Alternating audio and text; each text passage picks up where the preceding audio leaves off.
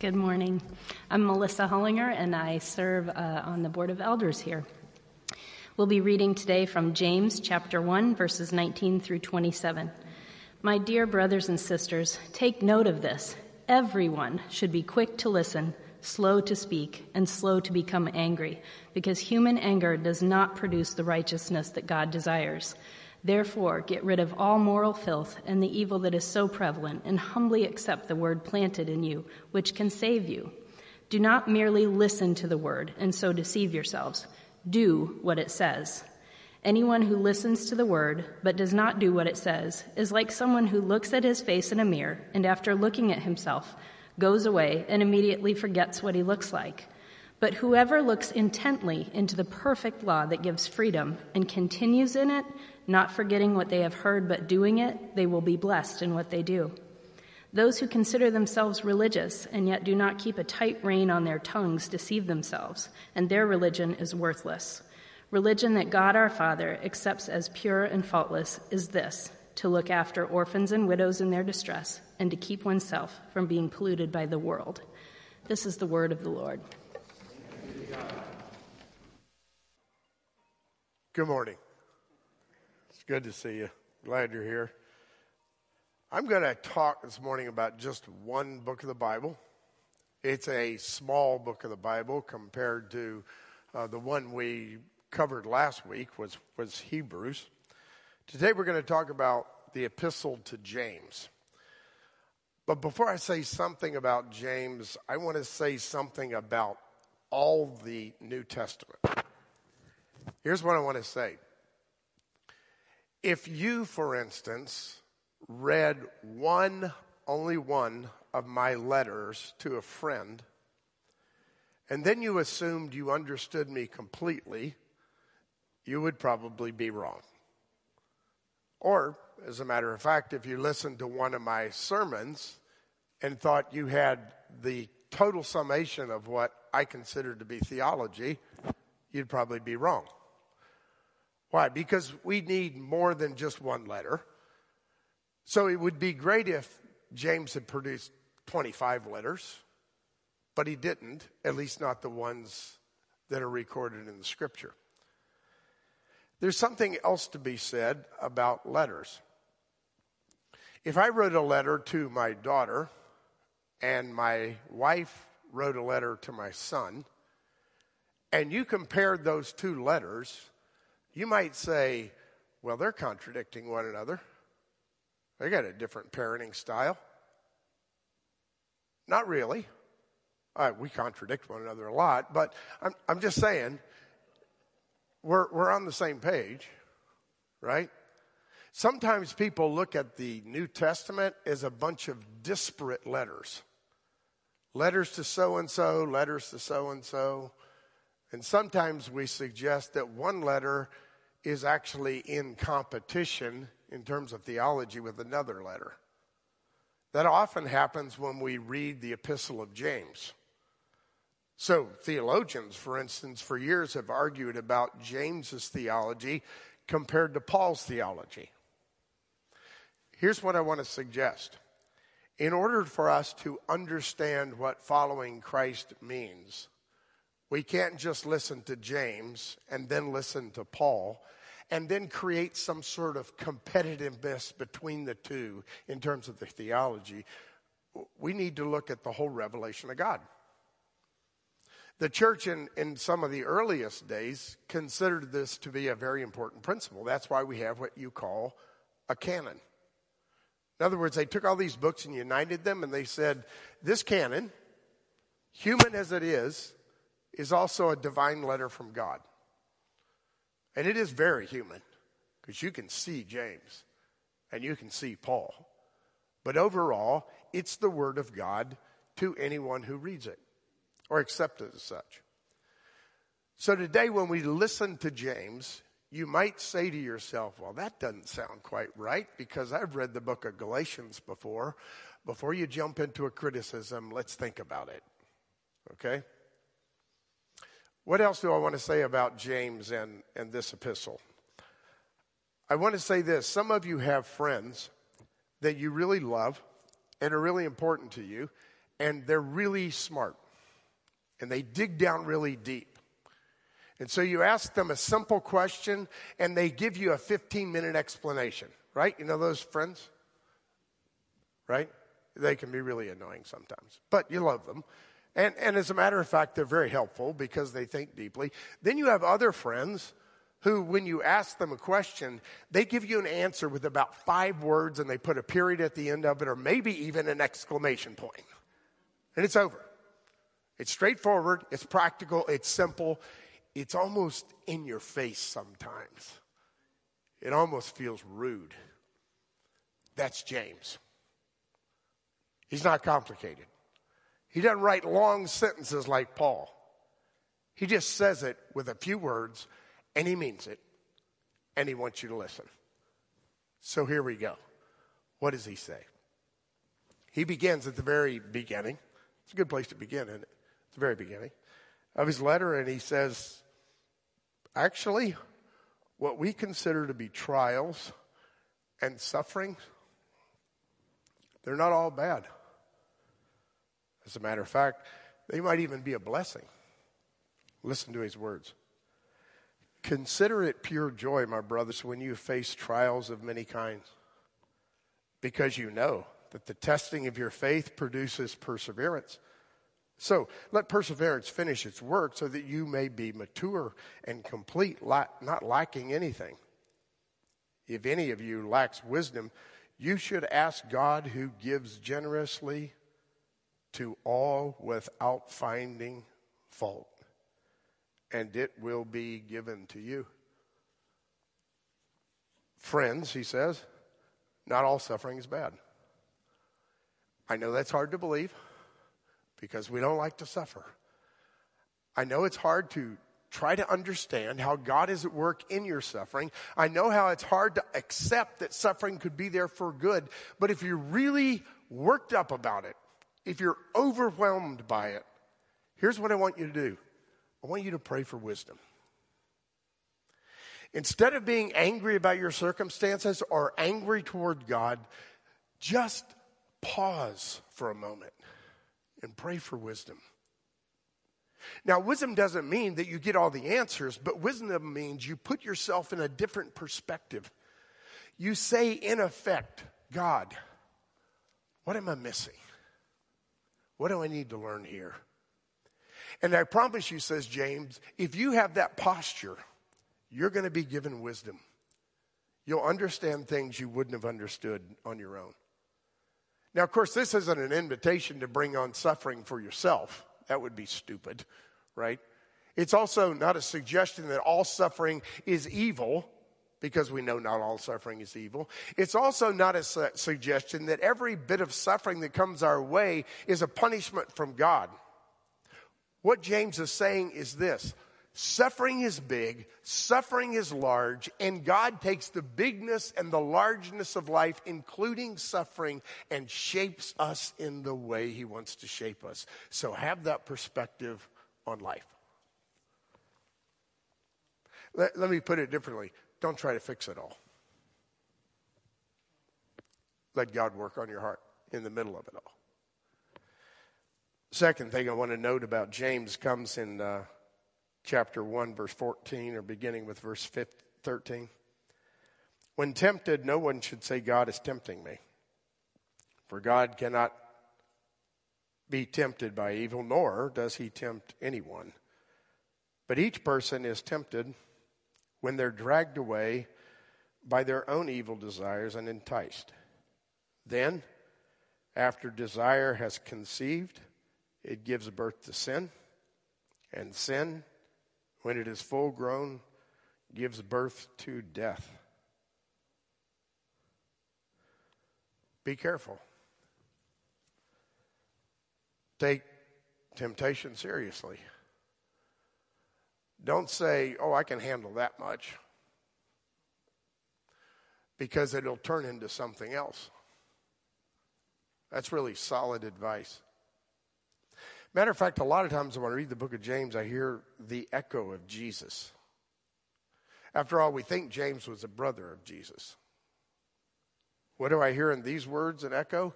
I hear the words of Jesus when he said on one occasion, let me tell you what murder is all about. It's when you hate your brother.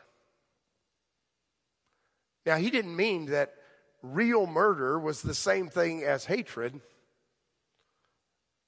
Maybe James's interpretation of Jesus' words are helpful at this point. He says, if you allow anger to fester, it will turn into uncontrollable rage, which could lead to murder. The same thing's concerning a lust and adultery. If you allow it to fester, it could turn into something bigger than you ever imagined. So be careful. When temptation hits you, when sin is ever present, be careful, because it could destroy you. He goes on to say this in chapter 2, verse 1. My brothers and sisters, believers in our glorious Lord Jesus Christ, you must not show favoritism. Suppose a man comes into your meeting wearing a gold ring and fine clothes, and a poor man in filthy clothes comes in. If you show special attention to the man wearing fine clothes and say, here's a good seat for you, but you say to the poor man, you stand over there or you sit at my feet on the floor, have you not discriminated among yourselves and become judges with evil thoughts? Listen, my brothers and sisters, has not God chosen those who are poor in the eyes of the world to be rich in faith and to inherit the kingdom that he promised those who love him? But you have dishonored the poor. Is it not the rich who are exploiting you? The answer would be yes. Are they not the ones dragging you into court? Are they not the ones who are blaspheming the noble name to whom you belong? Be careful about favoritism. Man, we could apply that at all kinds of levels, couldn't we? So instead of making multiple applications, I will ask you to take up the principle and ask yourself this question. Have I ever favored somebody because they've got a lot, or because I know my favoritism towards them will give me something? Just think of it that way. That's what James is saying. So let me be real honest. I'll tell you what a struggle for a pastor like me is. When you see somebody walk into your church as a visitor, and you happen to know that visitor is a millionaire, how do you treat him? Oh man, he could do great things for this church, says James. Stop it, Bob. Treat everyone equally. Show no favoritism. So as you think about your life, what are those occasions where you've shown favoritism? James says, don't. That's not the way of Jesus. He also goes on to say something that's probably the most controversial thing that he says, because it seems opposite of the Apostle Paul. And in chapter 2, verse 14, he puts these words together. He said, what good is it, my brothers and sisters, if someone claims to have faith but has no deeds? Can such faith save them? Suppose a brother or a sister is without clothes and daily food. If one of you says to them, go in peace, keep warm, and be well fed, but does nothing about their physical needs, what good is it? In the same way, faith by itself is, if it's not accompanied with action, is dead. But someone will say, you have faith, I have deeds. James' answer is, show me your faith without deeds, and I'll show you my faith by deeds. You believe that there is a God? Good for you. Congratulations. Kudos. But even the demons believe and shudder. You foolish person. Faith without works is dead. So maybe you're thinking of the contrast the Apostle Paul in Galatians and other places where he talks almost exclusively about justification by grace through faith. It's got nothing to do with works. True, true, true. And then you hear James's words. True, true, true. They're actually not a contradiction to one another. They're certainly not a contradiction to the teachings of Jesus. Basically, James is saying, look, you can have all the faith you want by your definition, and you don't have any faith. Because faith is more than just believing. Faith is actually believing and being transformed. You can't have true faith in our Lord Jesus Christ, our master servant, and treat people with disdain. You can't have faith and live opposite of the teachings of Jesus. That just proves you don't have faith. That's just belief. And belief is really just intellectual and to a certain extent vacuous. He goes on in chapter 3 to make another point. I told you straightforward and right to the point. He says, not many of you should become teachers, my fellow believers, because you know that we who teach will be judged more strictly. So that's why I almost just didn't take this job. Those are my words, not James. We all stumble in many ways. Anyone who is never at fault in what he says is perfect, able to keep the whole body in check. When we put bits into the mouths of horses to make them obey us, we can turn the whole animal. Or take ships as an example. Although they are so large and are driven by strong winds, they are steered by a very small rudder. In whatever direction the pilot wants it to go. Likewise, the tongue is a small part of the body, but it makes great boasts. Consider what a great forest fire is set ablaze by a tiny little bitty spark. Likewise, the tongue is a small part of the body, but it makes great boasts. Consider what a great forest fire set on fire by a small spark.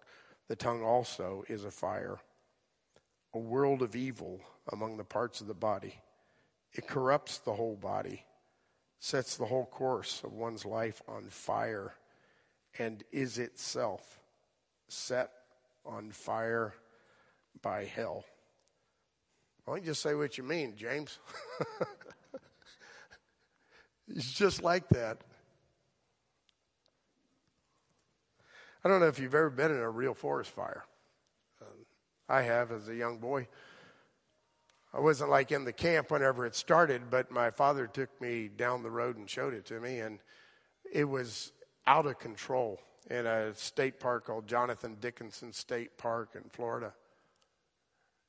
It was so bad that the whole park was burned, all the trees, and we watched them tumble over by the wind after they were burned up, and then we watched for years, 20, 30 years, to the new growth coming up. But when I was there watching that fire with my father in the car, in relative safety, I realized that the fire was so massive that it was out of control and it could do anything it wanted. And it would literally jump from the state park into the center median of the divided highway called US 1 and jump from the divided highway across to the next patch of forest. Fortunately, the next patch of forest was right next to the intercoastal waterway, and it could go no farther.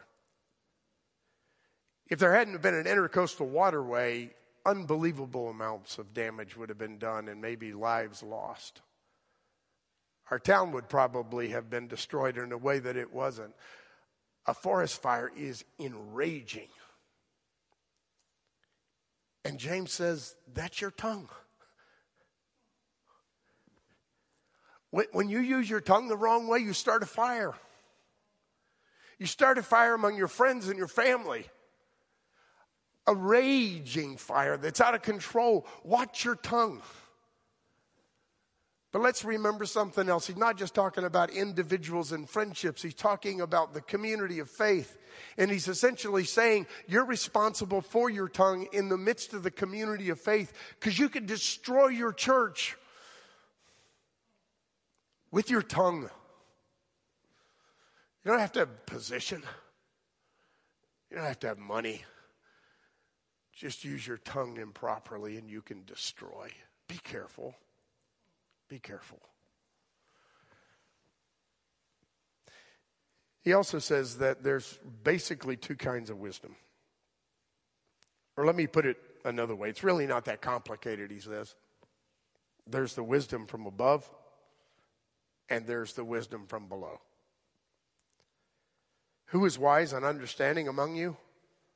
Let them show it by their good life, by deeds done in humility that come from wisdom. But if you harbor bitterness and envy and selfish ambition in your heart, then do not boast about it or deny the truth. Such wisdom, in quotes, does not come down from heaven, but is earthly, unspiritual, and demonic. Wow. Selfish ambition, boasting, pride. It's earthly, unspiritual, and demonic. Stop it, says James. Don't pattern your life after those who live like that. That's opposite the wisdom of the cross. Who are your heroes? Who do you emulate? The people that are bombastic, the people that are always talking about themselves, the people that are boastful? You're not following the Lord if you follow that. Stop, says James. He goes on to say something else about our life. And this could be taken the wrong way, as all practical, straightforward advice could. But listen to it. He says, I want you to listen to what you say or how you say it. I want you to listen to yourself. In verse 13 of chapter 4. You say things like this: today or tomorrow, we will go to this or that city, spend a year there, carry on business, and make money. Why, do you not even know what will happen tomorrow? What is your life? Stop talking about your plans for a minute and ask that question. What is your life? Well, his answer is, you're a mist that disappears after just a short period of time. Instead, with that knowledge of your life, you ought to say, if the Lord's willing, we will live and do this or that. As it is, you boast in your arrogant schemes. All such boasting is evil. If anyone then knows the good they ought to do and does not do it, for them it is sin. Well, hang on a minute. Evil schemes? What did he just describe? Didn't sound like an evil scheme to me. It just sounded like good planning. We're going to go to this town. We're going to do this. We're going to make a profit here. Evil schemes? Why would he say something about something so innocuous as plans? He says it because he wants you to get a different perspective on life. It doesn't matter what you plan in your life. You need to plan as though today was the last day of your life, because you don't know when your life is coming to an end. You need to enter into the value that is eternal today, whatever you're doing, because you don't know what's going to happen next. Be heavenly minded. Don't just be earthly minded. I'm still going to keep a calendar of events for next week, okay? I don't think that's what he's talking about. I'm still going to plan a trip to see my family in December in Florida.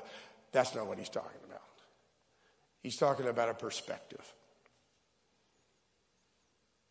He also goes on to say in chapter 5, beginning with verse 1, now listen, you rich people, weep and wail because of the ministry that is, or excuse me, that's wrong, because of the misery that is coming on you. Your wealth is rotted and moths have eaten your clothes. Your gold and silver are corroded. Their corrosion will testify against you and eat your flesh like fire. You have hoarded wealth in the last days. Look, the wages you failed to pay the workers who mowed your fields are crying out against you. The cries of the harvesters have reached the ears of the Lord Almighty. You have lived on the earth in luxury and self-indulgence. You have fattened yourself in the day of slaughter. You have condemned and murdered the innocent, those who were not even opposing you. You're in big trouble, said James. And who is it that's in big trouble? Let me be as direct as James would be if he were here. We are. Why? Because we're rich. I know you don't feel like it, but you and I are. Because we have everything we need. And again, because the perspective we have on our life is all about us and all about our money and all about what we can accomplish based on the good work we've done. And James says, no, you got it all wrong. Those who are the richest are the ones most susceptible to sin. Because riches replace God. Riches replace servanthood. Riches replace faith. Be careful if you're wealthy. You're in a dangerous place. That's a word for all of us. Be careful, says James. Then he ends with something, well, it's not the last verse, but it's pretty close.